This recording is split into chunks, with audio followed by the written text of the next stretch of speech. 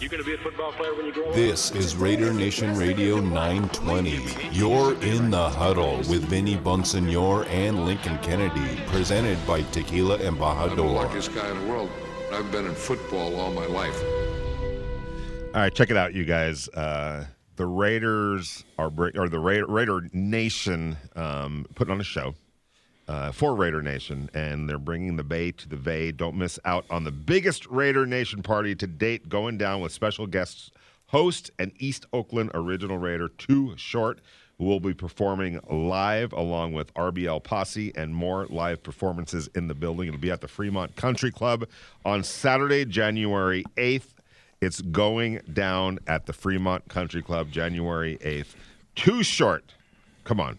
I mean, it's one of the, I know he didn't perform in Oakland for Lincoln Kennedy, like I said yesterday, but he's definitely performing here in Las Vegas. Check it out. Go get your tickets at thenationparty.eventbrite.com. That's thenationparty.eventbrite.com. Punch in the code word HUDDLE to get 10% off your tickets. Go check it out. It's for a good cause. It's going to be great music, the whole 9 yards. So go check it out. Too Short in the house. The night before the Raiders played the Los Angeles Chargers in Lincoln, what could very well be a game that determines without a doubt a lot of different things. How great would it be? I know can't put the cart ahead of the horse here. It's all about the Denver Broncos this week, but how great would it be if that game really had something on the line? It really would be fun. It's fun to be rewarded with postseason. It shows, it shows how much your hard work is paying off. And there are very few teams that play in postseason. 7 in each conference. Yeah. So that with that being said, 14 out of the 32 teams are playing for a chance to go to the Super Bowl. Anything can happen once you get in. Anything can happen. It can bounce your way. We've seen wild card teams go on championship runs. We've seen teams that even have the first round bye get out early after their bye. So anything can happen. You just got to get in there to play, and you got to get a chance to showcase your talents even more once you get into postseason play. And one thing that needs to happen for that to happen for the Raiders is when they're going to get. Yes, exactly. And on top of that. Which this goes part and parcel to that theory and that thought and that reality. They got to get things squared away at home, Lincoln. And I talked to Derek Carr about this earlier today. In fact, in terms of, the Raiders are 5-10 at home in the first 15 games at Allegiant Stadium. That's not the number you want to be at, obviously. No. Now, asking Derek today, what's the issue? Is it a routine thing? Is it, letting down your guard a little bit because, there's a false sense of security because you're home? That kind of builds a little bit of we're at home. We can, subliminally, whatever the case might be. Maybe it's not something outward, but somewhere along the line, your inner self, creates this false sense of security because you're at home. Now, a couple of things, Lincoln, and I want to get to your thoughts on this because you've been an NFL player. You've played at home. You've played on the road, and you know the difference. And there's a different vibe to each, without question. All right, so last year, we can almost throw last year out, right? There were no fans in the stands. So as Derek talked about today, it was kind of like a scrimmage, when they played at home last year. So that was a very weird situation. You could hear everything from the press box from the 400 level. Right. It's nuts. It was nuts last year. It was eerie, to be honest with you. This year is far different. You have fans in the stands. And I know that there's been fans of other teams at Allegiant Stadium. That was to be expected. It's just kind of how it is. But for the most part, Lincoln, I think I would say exclusively every single game, while there were a lot of fans of other teams there, it was still a Raiders crowd. There were more Raider fans than any other team that they've played this year. So they had the edge in that regard. But for whatever reason, they just haven't been able to serve consistently at home. 5-10 again. You take out the 8 games of last year, I guess it would be. That they played at home, that they had a losing record in last year, but this year I think they're 3-5 or something along those lines this year, and they just can't afford to have that be the case. Obviously, moving forward over these 2 out of these next 3 games are here at Allegiant Stadium. But what is it about playing home sometimes that is difficult compared to playing on the road? There's nothing that's difficult to play about playing at home. And what's plagued the Raiders is the fact that they've been inconsistent and lack of focus. I mean, we talked about it. You don't. There's no reason why you have a guard who has a false start, or when you can hear the cadence, right? Or you get a defensive lineman to jump, or and have a when he can hear the cadence or whatever. There's no reason in the hard count. You jump off sides and nose guard jumps off sides when he's right over the ball. How do you do that? Explain that to me. What are you looking at? Are you listening for the cadence? I mean, it's not that hard, especially at home when you have a crowd. You're not going to really hear it. So the ball's right in front of your face. And all of a sudden you move, you jump off sides. I don't get that. But that's what has plagued the Raiders, the inconsistencies. You look at the Kansas City game last time Kansas City was here. You talk about the drives that got extended by penalties.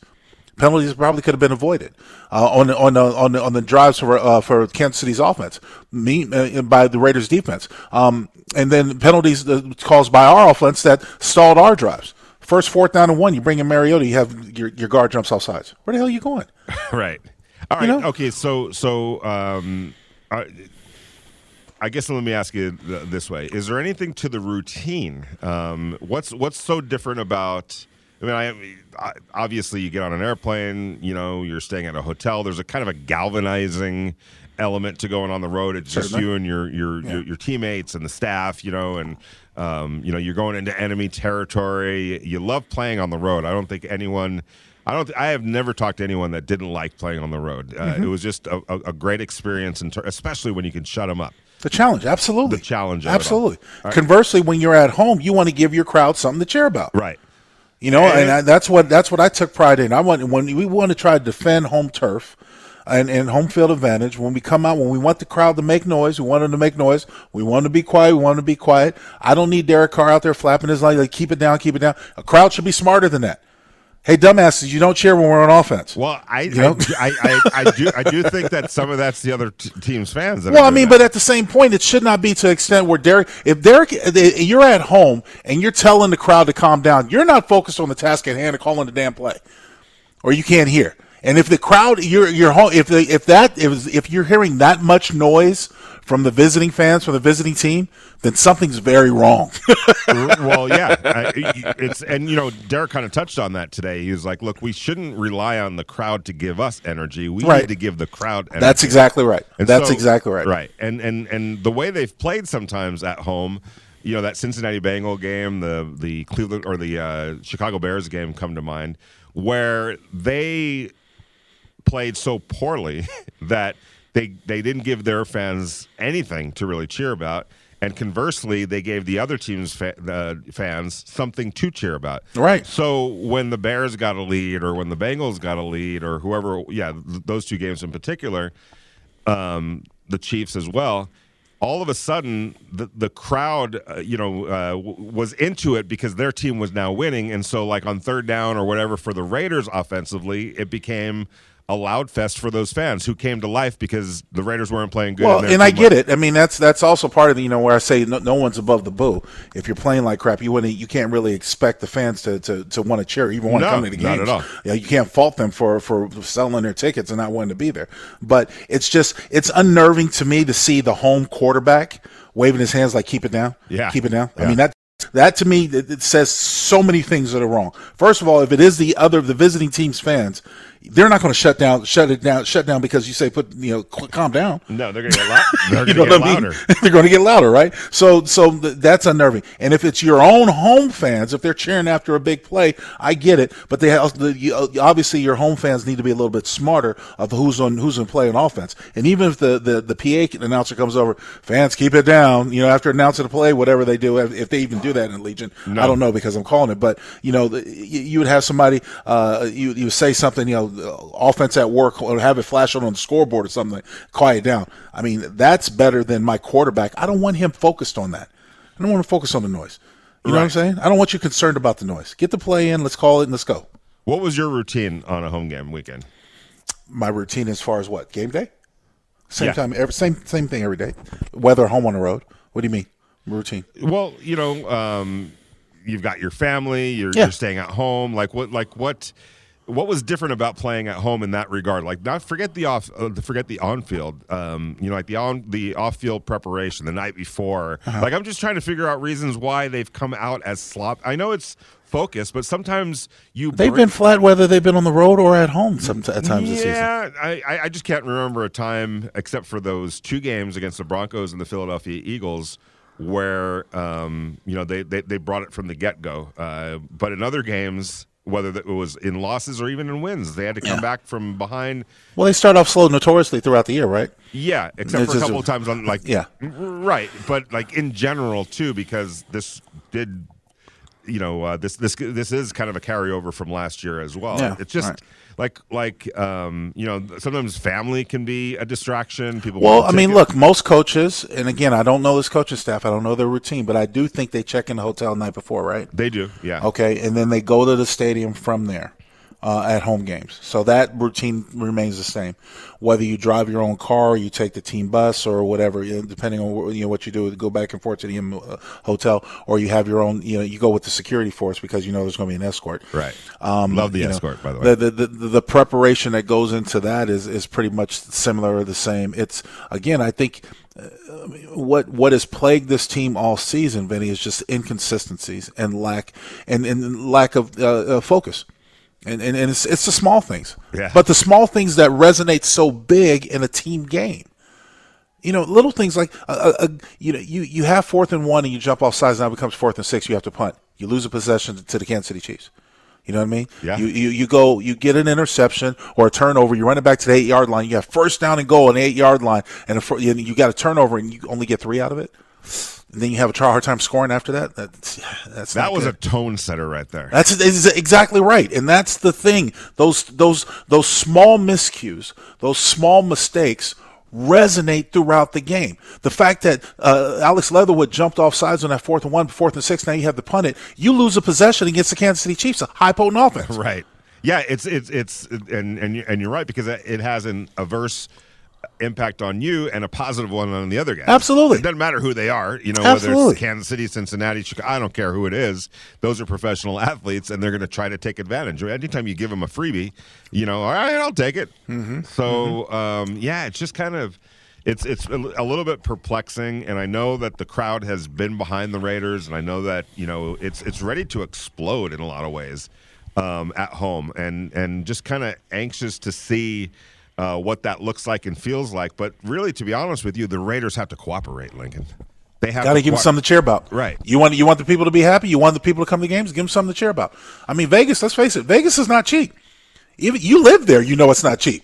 So you're talking about people who are coming in from out of town. Cheaper than where I came from. Well, I mean, it's a little bit different, but at the same point, it's still a city that's run on money, right? Yes. So whether you're going out to eat, whether you're staying in a hotel, you're talking about a lot of people who are transplants or people who are coming down for the games, specifically for the games, spending their hard-earned money throughout the weekend to see that performance. Yeah, that gets disappointing. There were times where I wanted to put the bag over my head, and I got to call the game. I work for him. I told you that. Don't ever do that. Well, I don't know. I won't. I'm prideful, but I'm just saying, if you play like crap, why would you expect people to support crap? It's so it's so eerie because you almost feel like even in the press box you can kind of, oh boy, it's going to be one of those days. Yeah. And it's hard. It's really hard because when we see each other, like either at the breaks or halftime, it's like, it's disappointing. Lincoln, that happen. Man, just they can't stop this. They can't stop it. Did you see that? Yeah, I mean it's frustrating. It's frustrating to report on. I know you have a hard time doing it too. Yeah, well, and here's the thing. In spite of it all, and this is why I keep circling back to this, and I would imagine the Raiders are amongst themselves. I'm sure they talk about it and are trying to get over it. And I don't question anybody's effort there. I think for the most part they've got strong leadership, but I think that for the most part their hearts are all in the right place. Their priorities are all in the right place for the most part. And you're obviously dealing with 70 some odd dudes, so there's going to be some guys that waltz off the reservation from time to time. We've seen that, but I think they do want this. I sometimes wonder, especially with the young team, sometimes you play anxious at home too, like where you're just, not that you're trying to please, but there feels like there's a more pressure at home because you want to do all the right things, and sometimes young players, for whatever reason, have a difficulty,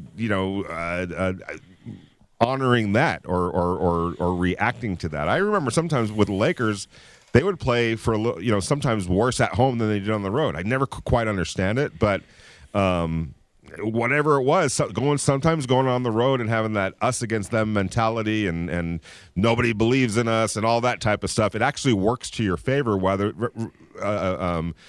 than playing at home where in a lot of ways the pressure's on you. You're supposed to play good at home, Lincoln. Well, yeah, but here's the thing, and this is where I think that you have to use the terminology or think of it as professional. Yeah. You should always want to succeed, no matter whether you're home or away, okay? And you should always be focused on the task at hand, no matter you're home or away. Now, it makes it more difficult. Obviously, when I talk about communication is more difficult on the road than it is at home. Right. You got the opposing fans yelling at you. However, that's why you have to get that chemistry with the guys that are playing next to you. So even if I can't hear you, I know what the play is, and I can read the defense. I know what we're going to do together. You see what I'm saying? Or even if we're going off with a silent snap, how you can anticipate, on Andre James' head what's going to go on. And if I can hear it, there's really no reason for me to jump off sides. You're being at home, 4th and 1, and this is a big play, big game. If you're anxious, you need to control your emotions because you're becoming counterproductive if you're not focused on the task at hand. You jump off sides and we have to punt, that's a wasted drive. Yeah, and and it's happened. We've seen it happen so many times before, and it's perplexing. You just want to shake your head and go, "What? How is that happening?" But here's what I will say: it can't happen anymore. I mean, they've left themselves zero cushion, zero. There's no more parachute. They're flailing, falling to the ground right now, and they need to figure it out. And the recipe is there. We've seen the recipe. We've seen them follow the recipe and cook up, some good performances, enough to really put themselves in this kind of position. But I'm just so curious and really so fascinated to figure out, are they going to be able to do it? And here's a question that I have for you as we're watching some of these recent games, seeing what Deshaun Jackson did against the Dallas Cowboys. Why can't that be replicated more than what it has been so far this year? I think that what they didn't consider is that his age and the wear and tear on his body. Yeah.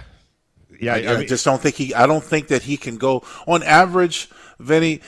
These days, you usually have about 65, 70 snaps on average, somewhere around there, right? Or maybe even less. I can't remember because I did a lot of college games where they run high tempo. But you can't. The game he played in Dallas, he played 41 snaps.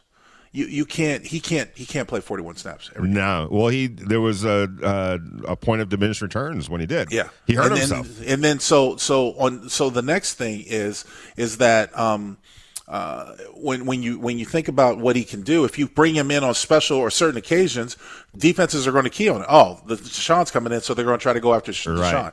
And the game after the Dallas game, who they play after Dallas? I'm drawing a blank. They lost to the Washington football team.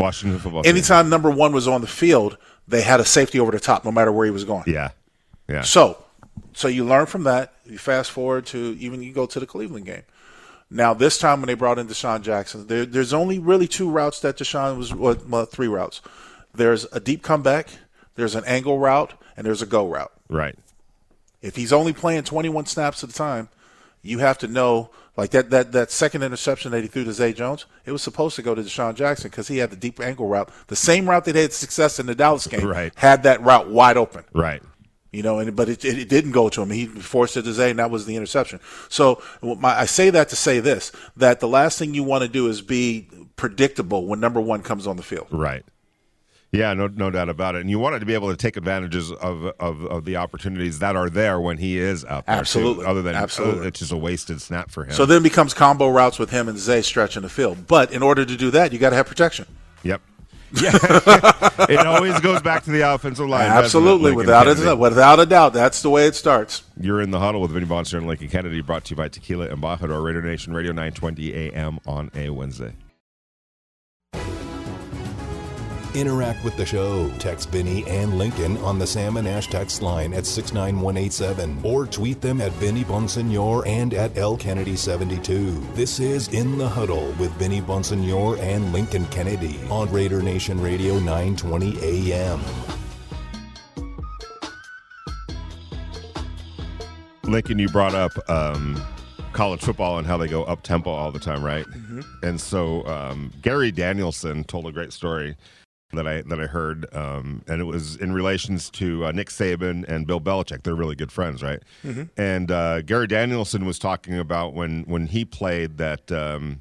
I think Saban might have been a coordinator, or no, Bill Belichick was on the Detroit Lions staff when he played there. And what he said was, Bill Belichick was just a master at being able to get a read on an opposing offense, their tendencies, mm-hmm. like literally like where guys put their hands, mm-hmm. How they lined up, all of that, because and at that time it was a much more moderate pace that teams played at. Offensively, right. Teams huddled up, all that kind of stuff, right? So they were able to like sneak some wins. Because they had such a great read on, other teams. And now Saban was his defensive coordinator with the Cleveland Browns, Bill Belichick's. So he was kind of cut from that same cloth. Mm-hmm. And so when he was at Alabama, when you think about Saban early on at Alabama, they were winning like 17-10, right? Yeah, defensive games, running the football. Yep. Right, defensive games, running the football, where he was able to also utilize that ability, yep. To really figure out an offense, match up, and you're looking at the huddle, you're getting your personnel groupings in there in time to match up with what the offense is doing, right. And then all of a sudden, all this proliferation of the hurry-up offense and the spread-out offense. And it eliminated all things like tendencies and being able to get a good read on teams and being able to match up, personnel groupings, because sometimes you get caught up in the wrong personnel grouping and a team's never going to the huddle. They're just hurry up, hurry up, hurry up. You can't make substitutions in time, to deal with that. So Nick Saban is complaining to Bill Belichick one day, saying, man, this has ruined everything. It's like it's taken away our ability to do this. It's taken away our ability to do that. I can't get it. And Bill Belichick just looked at him and said, well, I guess you're just going to have to figure out a way to score more points, right. Because right. It ain't going to win. You're not going to win games like that anymore. Yeah. So that's when Nick Saban brought in some offensive coordinators like right. Lane Kiffin and Sarkisian right. and the guys. Open it up a little bit. Yeah. Right. But it did show you that, being able to evolve as a coach is extremely important, because he could have been bullheaded and stubborn and say, no, this is how we're going to do it. And some coaches are like that, Lincoln. Yeah. He said, okay, well, what do I got to do? And this is the way contemporary offense. These are the things that teams are doing now to score, 30 points against you. Right. This is what you're going to have to do conversely. And then the monster was created with Alabama, because it's just been one great quarterback now after another. Well, here's what I would say about Alabama. The success from Alabama stems from the fact that they've got highly qualified guys, recruits, sitting on the bench waiting for their time to play. They're three deep at every position almost. If their right tackle wasn't playing well, there would be no issue going to the bench to find somebody that's could be just as good or better. Absolutely. And so that's one of the things of strength. But to your point, the beauty of coaching is being able to adjust your philosophy or what you want to do with the players that you have. You utilizing their strengths and trying to cover up as much of their weaknesses as you can. Look, when Bill Belichick when the Raiders played against the Patriots last year, and they were struggling on offense, what Bill Belichick did to Derek Carr was he would confuse them. He would make it look like zone, and they would play man, and conversely. And now you see the Tennessee Titans doing the same thing. So complex coverages took away a lot of the pre-snap read that Derek wanted to go with the football. So when a lot of times in that Patriot games, he got the football, he was ready to go one spot. Oh, it's taken away. Now I got to hold the ball, scramble. Now the pressure gets to him, and he ends up getting sacked, and it nullifies the offense and stuff like that. So, but that's just great coaching, and that's what you expect, especially on this level. You expect to adjust. Look at the way the Rams have adjusted their game. Now, watching last night the Seattle game, look at the way when McVay has adjusted, now having Matthew Stafford at quarterback versus when he had Jared Goff. He's going a lot more under center. They use Cooper Kupp quite a bit, and he's having a phenomenal year. They find ways, even when they're down to receivers, they still find a way to utilize what they have, and they're able to get production out of it. So, I mean, that is just great coaching. That's what you expect to have people adjust and be able to adjust when you learn the limits that you have with the personnel you have. By the way, shout out to Cooper Kupp.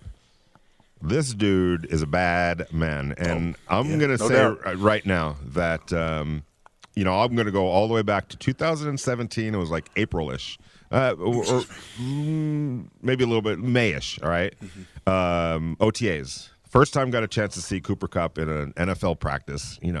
I know it was just shorts and a helmet, and what can you really glean from that?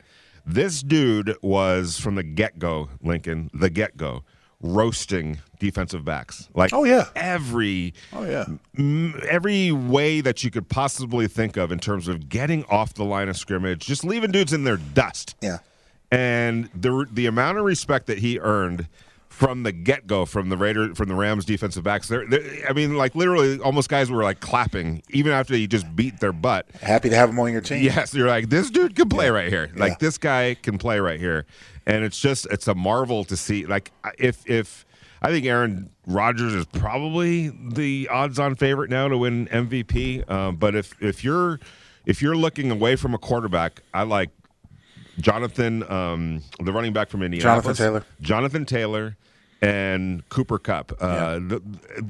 It's hard. It's weird to say that, but I think both players are kind of putting themselves in the running for MVP.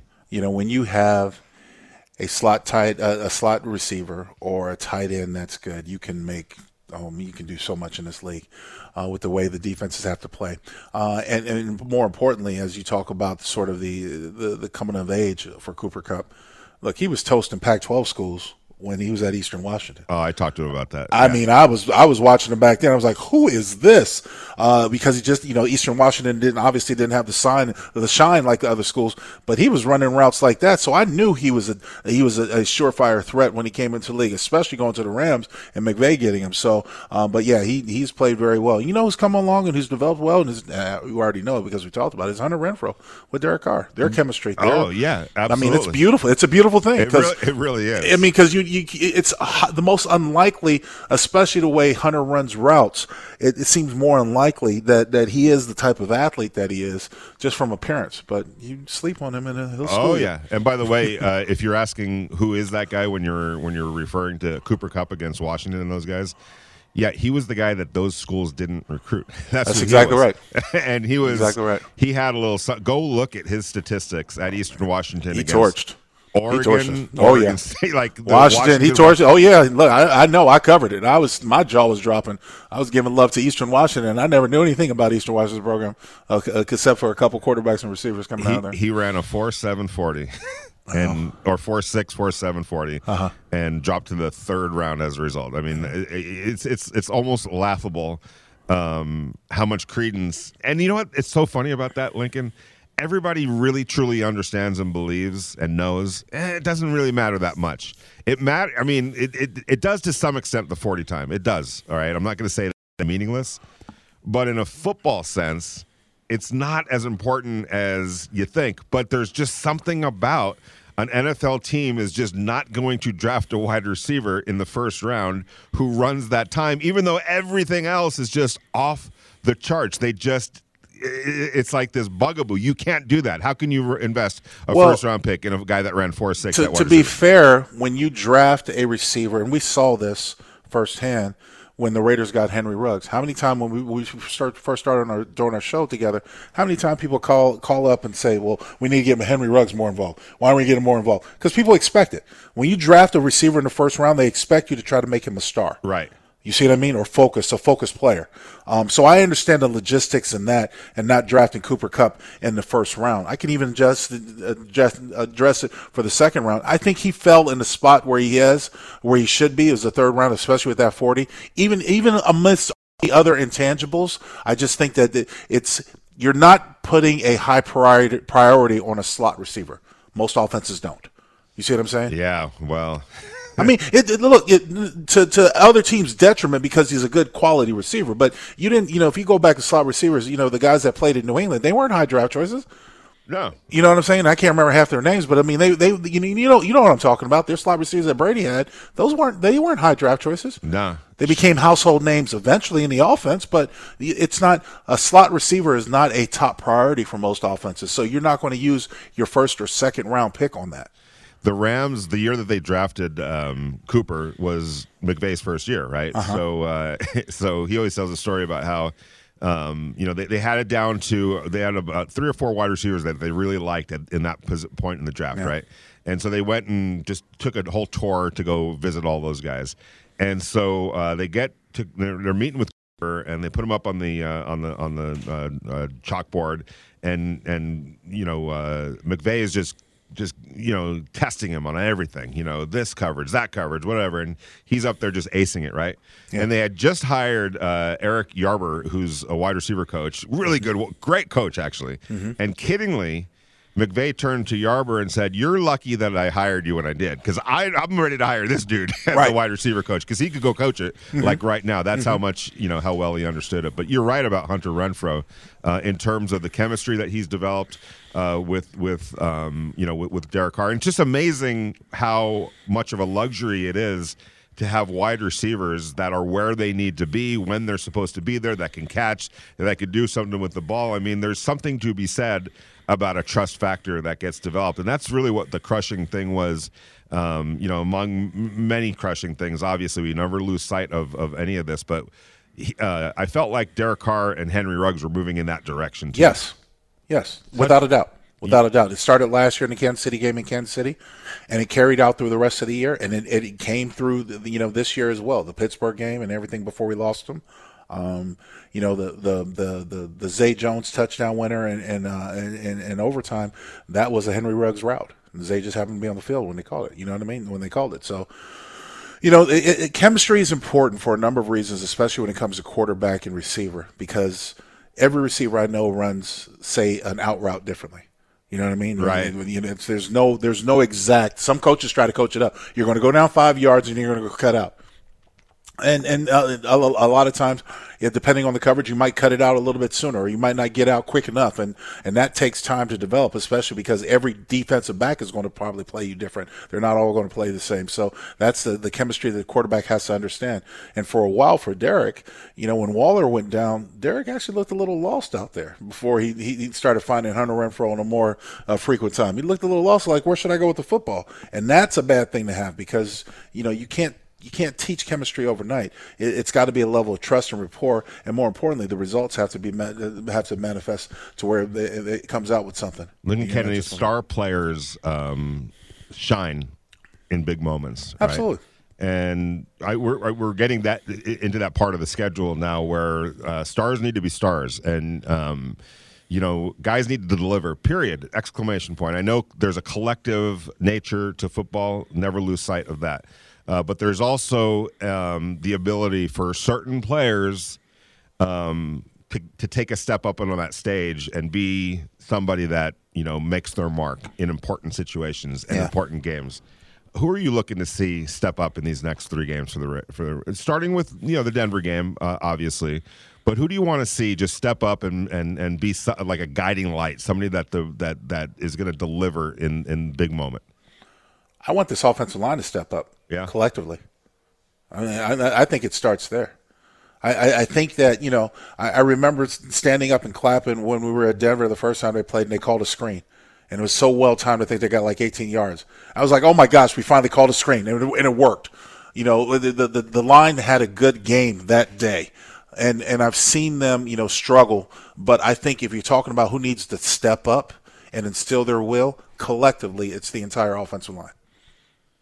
Yeah. Okay. After that, after that, then there's a trickle-down effect. I think the quarterback wins trust. He has a better game, a solid game. I think Zay has come into his own. I really like Zay Jones. I think he's come into his own over the last couple of games. He played hard last week.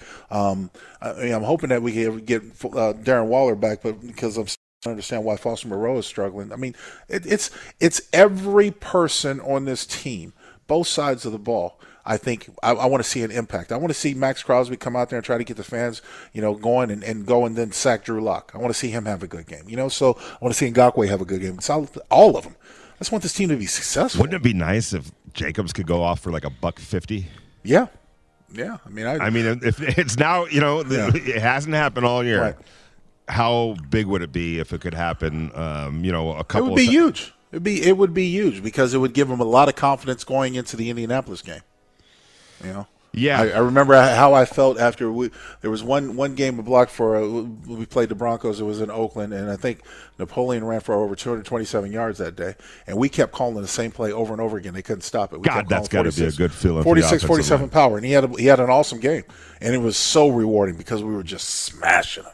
And it was so fun. But that would be great if a running back has a good a day as that. As an offensive lineman, you're sticking out your chest because you just know you kicked everybody's ass. Oh yeah, that's why I remember many times Todd Gurley hooking up his offensive line. Yep. Better take care of the hands that take care of you. That's right. There was a time when that dude was just a beast. Todd Gurley. Yep. Man, I hate injuries in the NFL.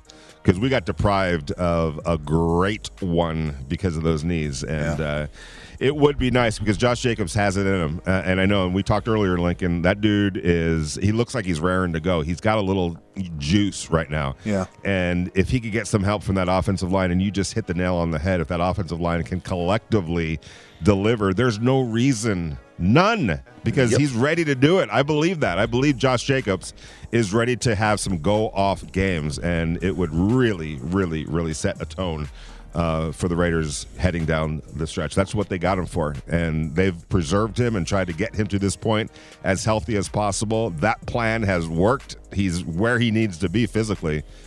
We'll see. That would be a big boost for the Raiders. You're in the huddle with Vinny Bonsignore and Lincoln Kennedy, brought to you by Tequila Embajador. Raider Nation Radio, 9:20 a.m. It is a Wednesday.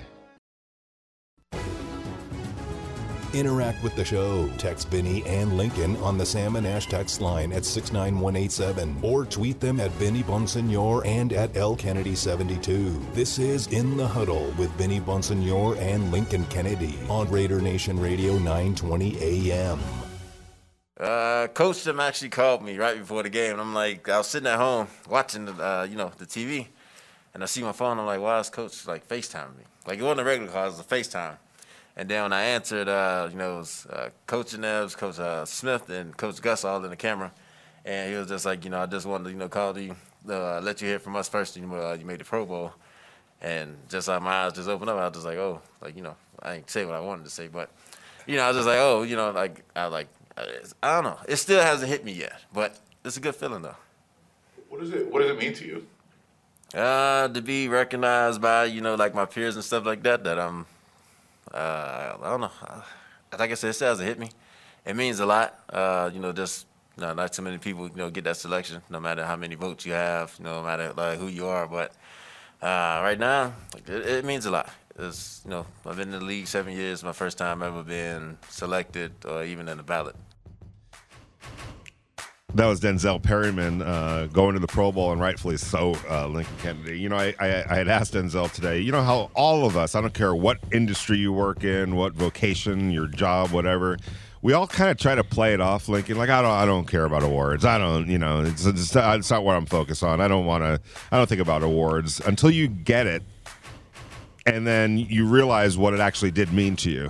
When you get something, a reward or cited for something like that, then you're like, oh, that's pretty cool. So I'd asked him, we all do that. We all try to play it off like it doesn't mean anything until it might actually happen. And then when it happened, did you realize, hey, this actually did kind of mean something to me? And and he did. And I know it's almost like a defense mechanism that we have so that we don't get let down when it doesn't happen. But it sure is cool when you do get rewarded. For doing something well. And Denzel Perryman has played at a high level for a long time in his career. His issue at various times, he's gotten hurt, so he hasn't injuries. been. Injuries added up and cut a lot of his seasons short. I remember because he used to be a Charger. I remember playing against him, and I thought the world of him one game, and then the next around, he's not around or he's not playing. But he's injured, but just inconsistencies and injuries have hurt him, not being able to stay on the field. And of course, you talk about the shine of other linebackers, but from a very early part of the season when they acquired him from Carolina, I thought he was special. The way he was handling things in the middle, and I know a lot of people had made a lot more push for KJ Wright, but as far as a middle linebacker goes, Denzel Perryman has been playing very well. He has played really well. You know who else is playing pretty good, Lincoln, is our guy Divine Diablo. Yes, coming along well, it's come at the expense of Corey Littleton a little bit. Now, I kind of had a feeling that Corey might come off the field a little bit against Cleveland. They're a run-heavy team right now. If you look at Corey Littleton, he's one of the smaller linebackers in the league, and I'm not just talking about height. I'm talking about girth and weight. He's thin. So a guy like that sometimes, when you're getting caught up in all the mucky muck with offensive line attacking you and big backs attacking you, not usually the game for you. So and so. He sat in favor of Divine Diablo, and I gotta say, that dude was making some plays, and he was chasing down some ball carriers, and he was being physical. It seems like his needle is pointed up right now. Well, there's a reason why they drafted him, and then they had him in waiting. We talked with him not too long ago, and I think it was last week, right? If I'm not mistaken. And he was talking about how he was waiting for his chance. But you applaud a young man anytime they get their opportunity to make the best of it. Now, for what it's worth, Corey Littleton struggled his first year with the Raiders and never really looked like the player that we thought we got from the Rams.